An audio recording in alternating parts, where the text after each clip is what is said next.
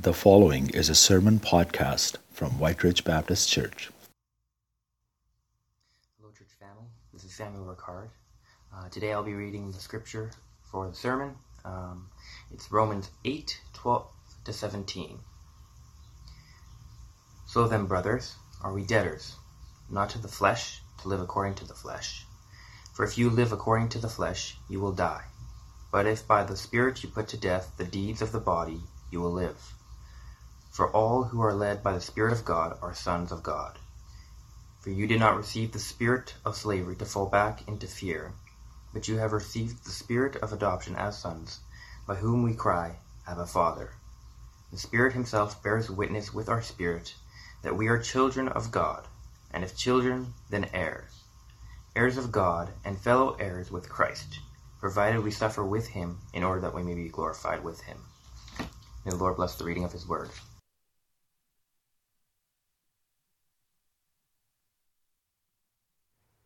Amen.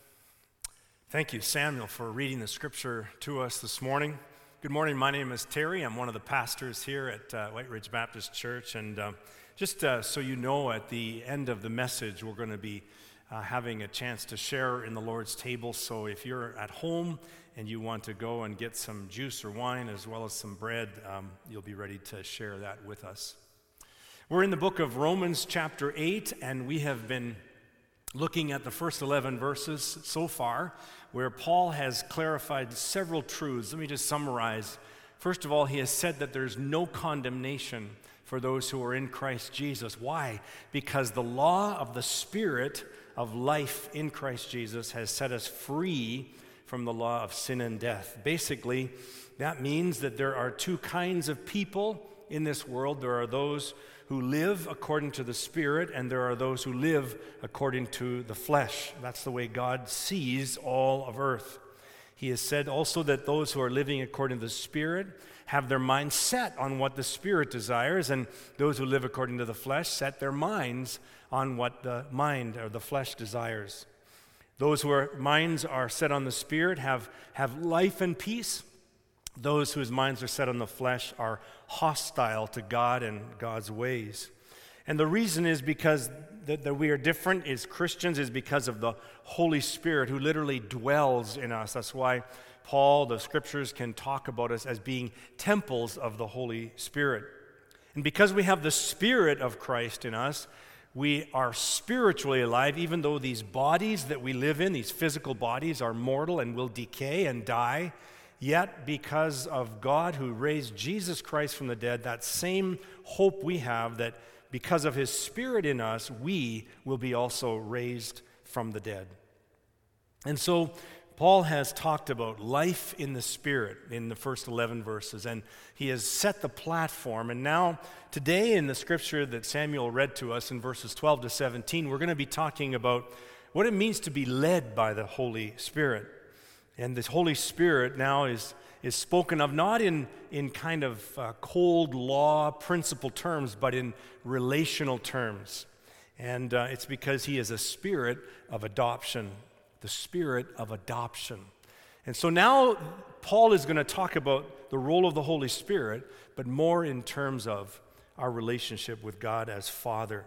And you know, our faith can easily be reduced to ideas. I think what Paul is doing here is something we need to remember, that we must never divorce our faith from the relational intimacy that we have with God our Father because of the Holy Spirit. It is too easy to reduce our faith to a list of things we believe in, ideas, concepts, and that's not what our faith is. We have a personal relationship with the Father because of the Holy Spirit and because of faith in his Son, Jesus. The teaching in Romans 8 is also important because, as I said earlier, it reminds us of the difference that God makes in our lives. What is the difference between us and all the rest of the people on the planet as believers in Jesus Christ? It is not primarily that we understand and believe ideas and concepts that others don't. It is not primarily that we grew up in Christian homes or families and others didn't. It is not primarily that we attend or affiliated with a church and others are not. It is not because we were baptized and others were not. Neither is it defined by a bunch of things we don't do. These are all important things, but they're not the primary deciding factor of what makes us different, what sets us apart. And Paul is going to nail it down today by talking about what makes you and I different is the presence of the Holy Spirit in our lives. He is making a difference now, and he will for all of eternity, because either a person on this earth has the Holy Spirit abiding within, or he or she does not. And so this is what our focus is going to be this morning. Romans 8, verse 16, the Spirit himself bears witness with our spirit that we are children of God. That's our assurance. That's how we know, because the Holy Spirit gives us our assurance, gives us our security. And let's talk about that. How is it that the Holy Spirit bears witness that we are children of God? Well, in very simple terms, he leads us. That's how he bears witness. Verse 14, for all who are led by the Spirit of God are sons or children of God. So that's it. How does the Holy Spirit bear witness with our spirit that we are children of God? The simple answer is he leads us. And I want to share that he leads us in three ways. First of all, he leads us to put sin to death in our bodies. Secondly, he leads us to cry out to God as Abba Father instead of be afraid. And thirdly, he leads us in willingly suffering for the cause and the sake of Christ. So we're going to look at those three ways that the Spirit bears witness, that the Spirit leads us. We're going to see the leadership of the Holy Spirit in our lives and what it means. But let us talk about verse 12 to begin with, because verse 12 could be a stumbling block for some. It says, so then, brothers, we are debtors, not to the flesh, to live according to the flesh. We are debtors. That's sad. Sounds like duty, sounds like obligation. The word debt or obligation. At first glance, it doesn't sit right with our salvation by grace monitor that flies high and starts to sound off. But you see, in this scripture, Paul is not talking about salvation by grace immediately here. He's not talking about owing something for our salvation. He's already said there's therefore now no condemnation. The debt's been paid for those who are in Christ Jesus. Paul has already talked about that. Rather, in this text, he is talking about the logical consequence of being given the Holy Spirit. There is a debt, there is an owing, there is an obligation, because the very reason that the Holy Spirit was given to the believer is for us to become holy, to become sanctified and set apart. Paul has taught that every Christian receives the Spirit to be set free from the law of sin. And so the obligation on us is simple. It's to cooperate with the leadership of the Holy Spirit, to allow him to have the throne of our hearts, to allow him to be in the driver's seat, to allow him to have his life shine in and upon and through us, to live under his power and influence, to open our lives to him, to walk in his path, to not resist him when he prompts us. We've been given the Holy Spirit so that we can cooperate with him in our sanctification. And so that's what Paul is talking about in verse 12. He leads and we follow. That's what we're going to be talking about today. Now, it says that he bears witness. What is a witness in a court of law? A witness is there to tell essentially the first-hand knowledge of what is true and real according to their perspective. They are validating or they are invalidating the primary story of what the case is built on. And in this instance, the case, so to speak, is all about whether you and I are children of God or are we not. That's what Romans 8 is all about. It's about the security of the believer. God the Father wants every child of his to know that they are secure in him. And so the testifying that the Holy Spirit does is aimed at reminding us that we are the children of God. Three ways, as I mentioned, that we're going to talk about it. And the first one has to do with he leads us to put sin to death in our bodies. Let's look at verse 13. Verse 13 says, For if you live according to the flesh, you will die. But if by the Spirit you put to death the deeds of the body, you will live. For all who are led by the Spirit of God are sons of God. Now, unfortunately, this term, the leading of the Spirit, gets some pretty bad press. It's often abused, I think, over the years. We hear people give credit to the Holy Spirit leading them, and really maybe the Holy Spirit had nothing to do with the course of action that people have decided upon. Before I met Pat, I met a man, I hardly knew this man. He told me that his daughter felt led that I was supposed to marry her. And I said, well, I sure hope the Holy Spirit leads me clearly on that front. It wasn't meant to be. We can have all kinds of ways that people justify doing certain things that they feel strongly about, but because they feel strongly about it as the right course of action doesn't mean that it is Holy Spirit-led and inspired. That's one of the reasons why here at our church family we are seeking to grow in what we're calling corporate discernment. That the board and the staff come together, they pray together, they talk, and we're trying to follow through on what the Holy Spirit of God is leading us to prioritize, to spend our energies on. And I remember one time, there's been a few times in the past 10 years, not many, but when I felt strongly about something, and yet the others on the board or staff did not. And I can remember one instance where I'm glad that I didn't force my way, because in the end I was wrong. And so we see this importance of being led by the Holy Spirit. The word in verse 13 for put to death, the old word that you'll find in other older translations is the word mortify. Mortify.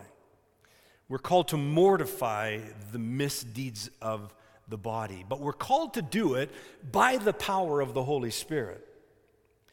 Now, today the word mortify is almost like the word embarrassment. You'll hear someone say, "I was mortified when I realized that my Zoom microphone was on the whole time." Oh, what they mean is they're embarrassed. But the word mortify means to put to death. For example, the reformer John Calvin many years ago used it in his writings to talk about the opposite is vivification and mortification. The idea is that the Holy Spirit enlivens, vivifies, gives life to us so that we then can turn around and do our part, which is mortify or put to death the things of the flesh, the sins of the body. And so there's this relationship with the Holy Spirit. There's this dance. He vivifies. He gives life so that we can then turn around with that power, put to death and mortify the misdeeds of the body. So every time we see or sense the prompting of the Holy Spirit from within, bearing witness with our spirit that something is not a good course of action, we can then put to death. And every time we see the Holy Spirit doing that, it's like He's testifying, you're a child of God. That's a proof positive that you belong to Him because He is helping you. You can turn your darkest temptation into a reason to give thanks to God because you are feeling that pull toward God, the lift that we talked about last week, that aerodynamic lift that instead of the gravity that sin pulls you down. The Spirit is bearing witness before you sin so that you will not sin and that you will be reminded of who you are. You're a child of God and whose you are. Because that inner testimony, that witness, is the power you need to draw upon in order to escape that sinful moment and rise above it and choose the right and resist the wrong. A man by the name of James Fowler wrote a book called Man as God Intended. And he said that man has a response ability or an avail ability to respond to spiritual activity and avail him or herself to such. God limited himself functionally to act in correspondence with the choices of dependency. But as choosing creatures, men must bear the consequences of their choices. So he is essentially saying that we were created to respond to the initiative of God in us by the Holy Spirit. And we can do so. He leads, we follow. The second thing I want to say about what the Holy Spirit leads us in is he leads us out of fear to cry, Abba, Father, out of slavery and fear, so that we can cry out to God, our Father. An intimate encounter with God the Father. The word cry usually has the idea of crying out loud, but you can also cry privately and inwardly, down deep in your spirit. The crying to the Father also is evidence of sonship, daughtership. The cry to the Father suggests that you have a father. He is your daddy. And that word in Aramaic, Abba, denotes tender intimacy, close affection. Papa, daddy. The Jews actually never used it of God, but Jesus used it. We see him use it, for example, in the Garden of Gethsemane. Abba, Father. Daddy, Papa. It's a crying out to God. Now, why did Paul use the word cry? Why didn't he just say, we Christians, we can say Abba, Father. We can call him Abba. No, he says, we cry Abba, Father. Well, you don't cry out to someone in a casual relationship, in a casual conversation. You cry out to someone because you need him. You see your need. And you call out because you realize that he is the one, your father, your daddy, who can help you with that need. That's why we cry out. And in the Roman culture, when we look at this spirit of adoption, the whole adoption of Roman culture was interesting, because when you became part of a new family, you got all the rights and privileges and responsibilities of that new family, and all the rights, privileges, and responsibilities of the old family were completely severed. And so similarly, we as Christians, as we are adopted into the family of God by the Spirit of God, and we cry out, Abba, Father, everything we need, he can meet us in. Some of you might have read a book by Brennan Manning called Abba's Child. And he says this. He says self-rejection, and I wouldn't want to maybe in parenthesis say shame. Shame or self-rejection is the greatest enemy of the spiritual life. Why? Because it contradicts the sacred voice, God's voice, that calls us beloved. Being the beloved constitutes the core truth of our existence. I love that.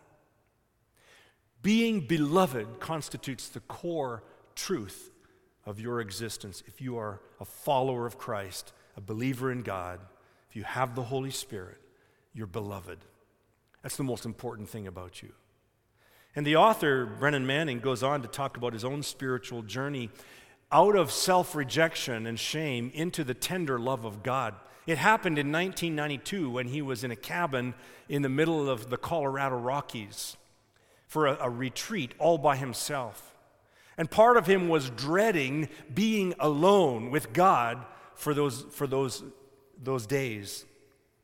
And yet, he says in his book, he never felt safe unless he was performing somehow flawlessly and could prove himself somehow to himself.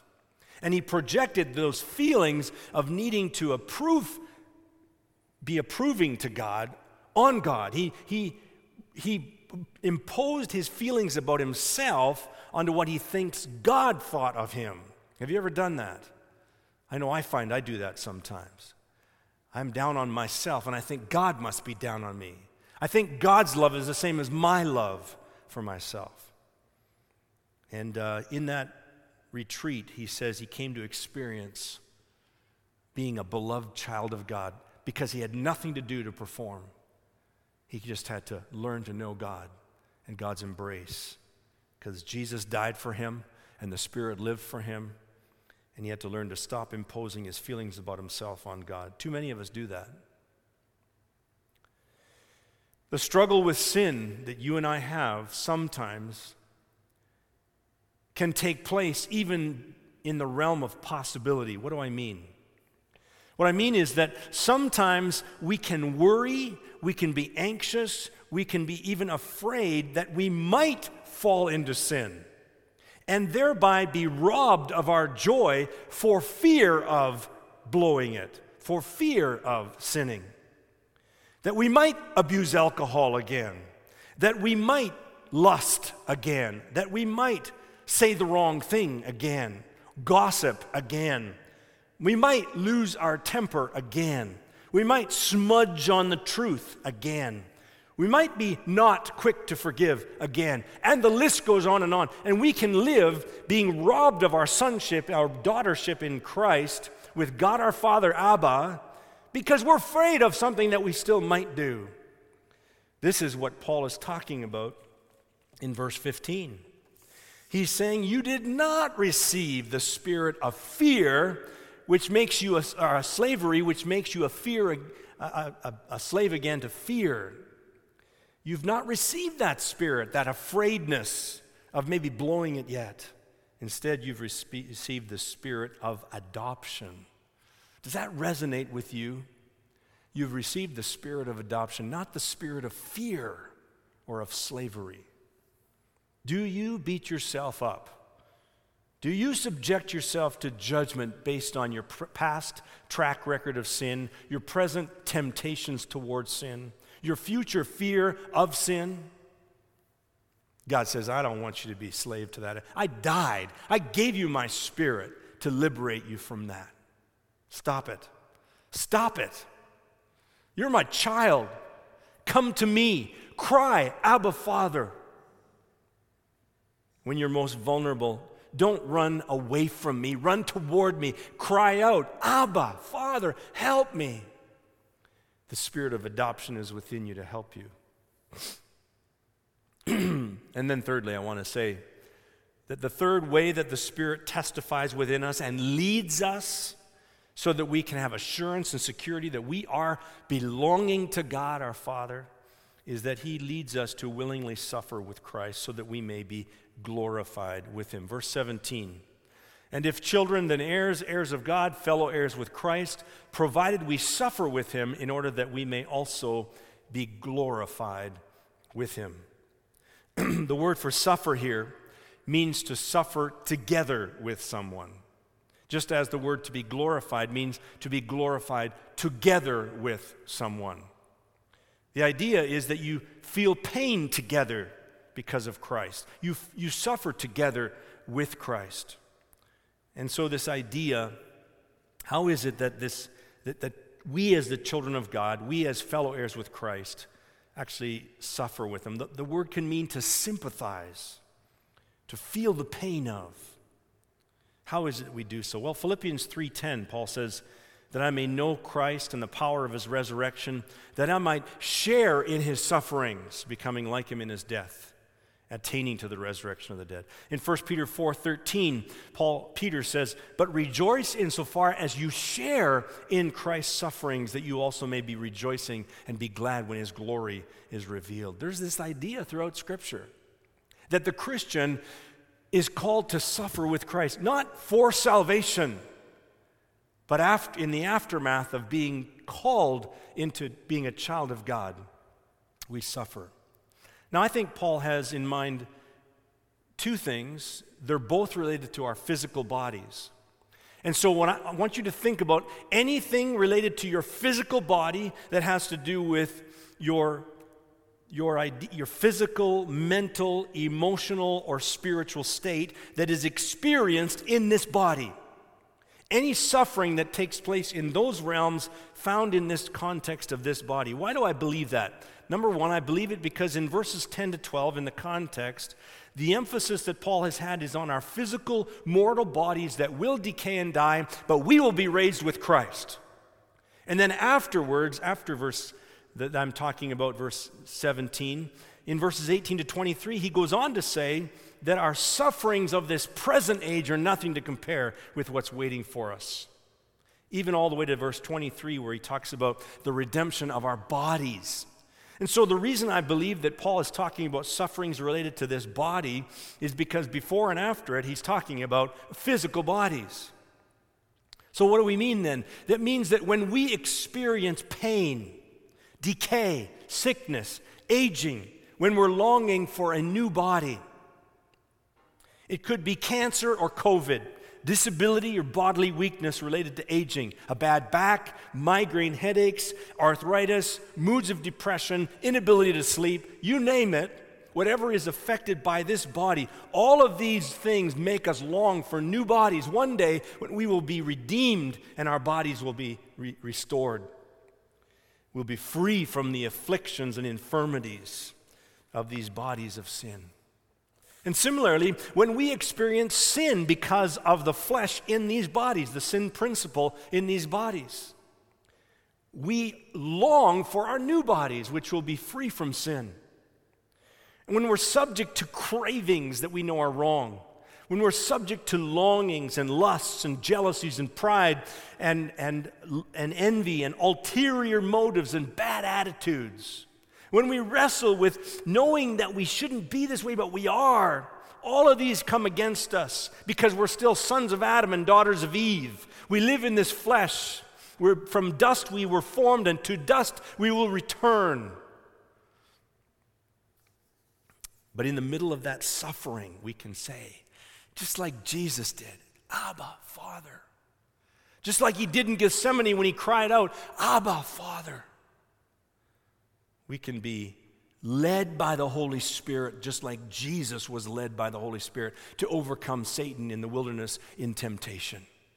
We can cry out, Abba, Father, just as Jesus did in Gethsemane. There's a story that John Piper tells about being a young boy when he was at the beach and he got caught in the undertow. And he was afraid for his life that he was going to be dragged out to sea. Couldn't touch the bottom, couldn't wrestle against it. He says this, in my panic, I thought of only one thing. Could someone help me? And when I felt my father's hand take hold of my upper arm like a vice grip, it was the sweetest thing in the world. I yielded entirely to being overpowered by his strength. I reveled in being picked up at his will. I did not resist. The thought did not enter my mind that I should try to show my dad that things aren't so bad. All I thought about was this. Yes, I need you. Yes, thank you. I love your strength. I love your grip on me. And with yielded affection, I gave myself over. We call that faith, folks. That's what faith is all about. Is yielding your life over to the power and presence and activity of God in you through your faith in Jesus Christ, through the presence of the Holy Spirit. Now, how do we apply these things? I want you to imagine something with me for just a moment. I want you to imagine you get an email from someone that you've known, and the email has words that land like a dagger in your heart. The words that this email attack you in are unfair, they're unkind, and they're unwarranted against you. How do you respond? The flesh in you wants to respond with a few choice words back in another email, a slandering of them to other people, a holding of the grudge, a cutting them out of your life, a blocking them from ever communicating with you again. All very human. But then there is this still small voice that rises up. It's the Spirit of your Heavenly Father bearing witness with your spirit. You're not like the rest of this world, that voice says. The Spirit of your Heavenly Father, the Spirit of Jesus in you says, I understand what you're feeling. I was misunderstood. I was falsely accused. I was hardly treated. And so you go to God in prayer. And what do you say? You cry. You cry, Abba, Father. This isn't a casual conversation. When you are attacked by the sin of your flesh, when you are attacked by the accusations of someone else, when you're going through cancer or COVID or whatever you're facing, you cry out to God the Father. And you pour out your heart to Him. And He hears your prayer. And He gives you more grace. And miraculously, the next day and the day after that, there's something happening. The Holy Spirit is giving you lift where the gravity of sin once dragged you down. God is giving you a change of your mind. Unforgiveness will not be your prison. You're getting new hope. The law of the Spirit of life in Christ Jesus is lifting you up high above the law of sin and death. And in that process of suffering with Jesus like that, the Holy Spirit is saying, you're mine. You're my child. This is what I created you for. Hallelujah.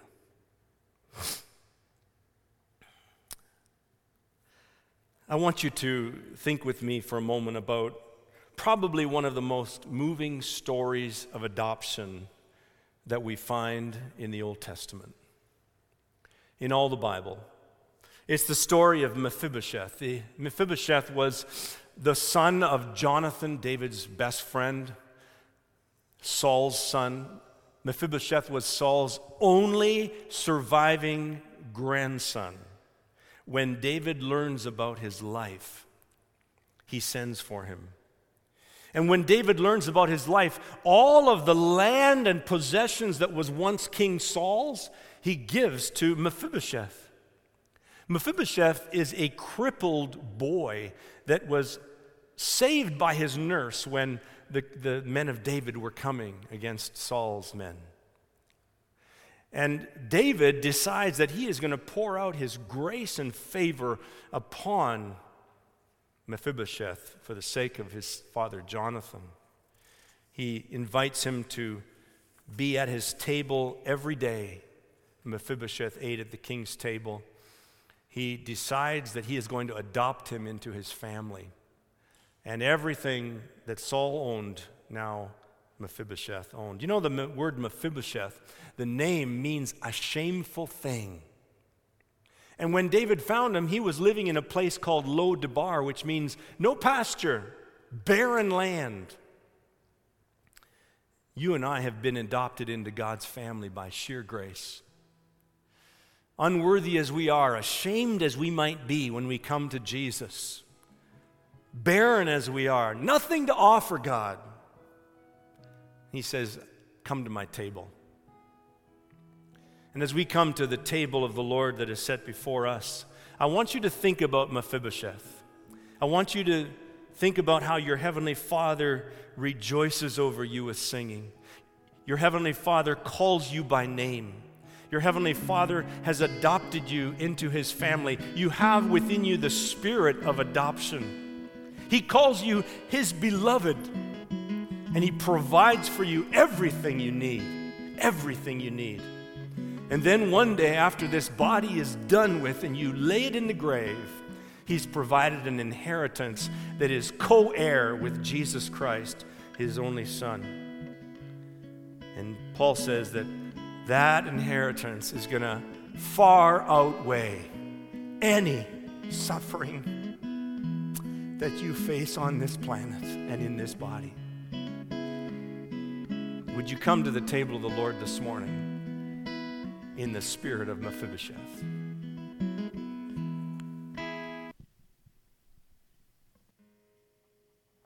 Brothers and sisters, if you're at your homes and you have some bread and juice, I just want to encourage you to enjoy this table of the Lord with us this morning. The Lord Jesus said on the night that He was betrayed, it said that He took bread and He broke it and He gave thanks and He said, "This is my body. Eat it in remembrance of me." And then He took the cup and He said, "This cup is the new covenant in my blood." You know, we've been talking about the Holy Spirit so much, but we want you to know, hey, God the Father sent the Son. And Jesus, before He was ascended, he sent the Holy Spirit. He says, "I'm not going to leave you as orphans. I will come to you. I'm sending myself in spirit form to you." And so our one God, Father, Son, and Holy Spirit, has so taken care of us. And on this day, as we celebrate the Lord's Supper, we're reminded to partake of the bread and the cup to remember the death, the sacrifice of Jesus that made this relationship with God possible. Let us give thanks for the bread and the cup now. Our Heavenly Father, we thank you for sending your Son. We thank you for sending your Holy Spirit to finish and enacting in our own experience the benefits of the Son of God on the cross and through the empty tomb. And today, Lord, as we partake of the bread, we thank you for it. It represents your body that hung on the cross. And as we drink the cup, we thank you because it represents your blood that was shed for our sins to be forgiven, washed clean, whiter than snow. Oh, Lord Jesus, thank you. We thank you for this meal and inviting us to this table, your table, in Christ. Amen. Would you partake now of the bread and the cup and be thankful?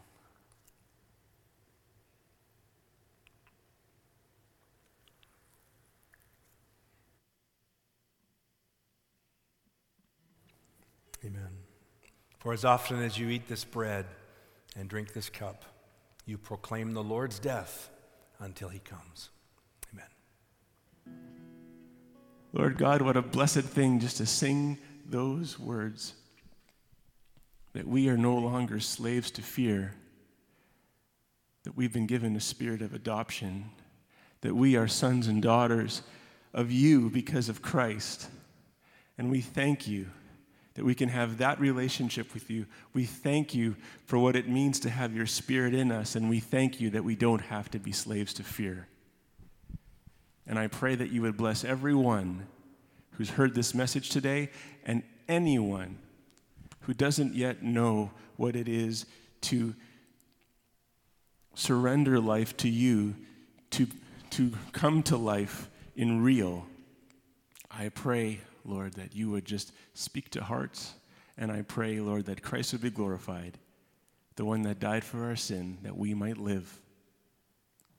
Thank you for loving us. We pray this in Jesus' name. Amen. Have a wonderful day.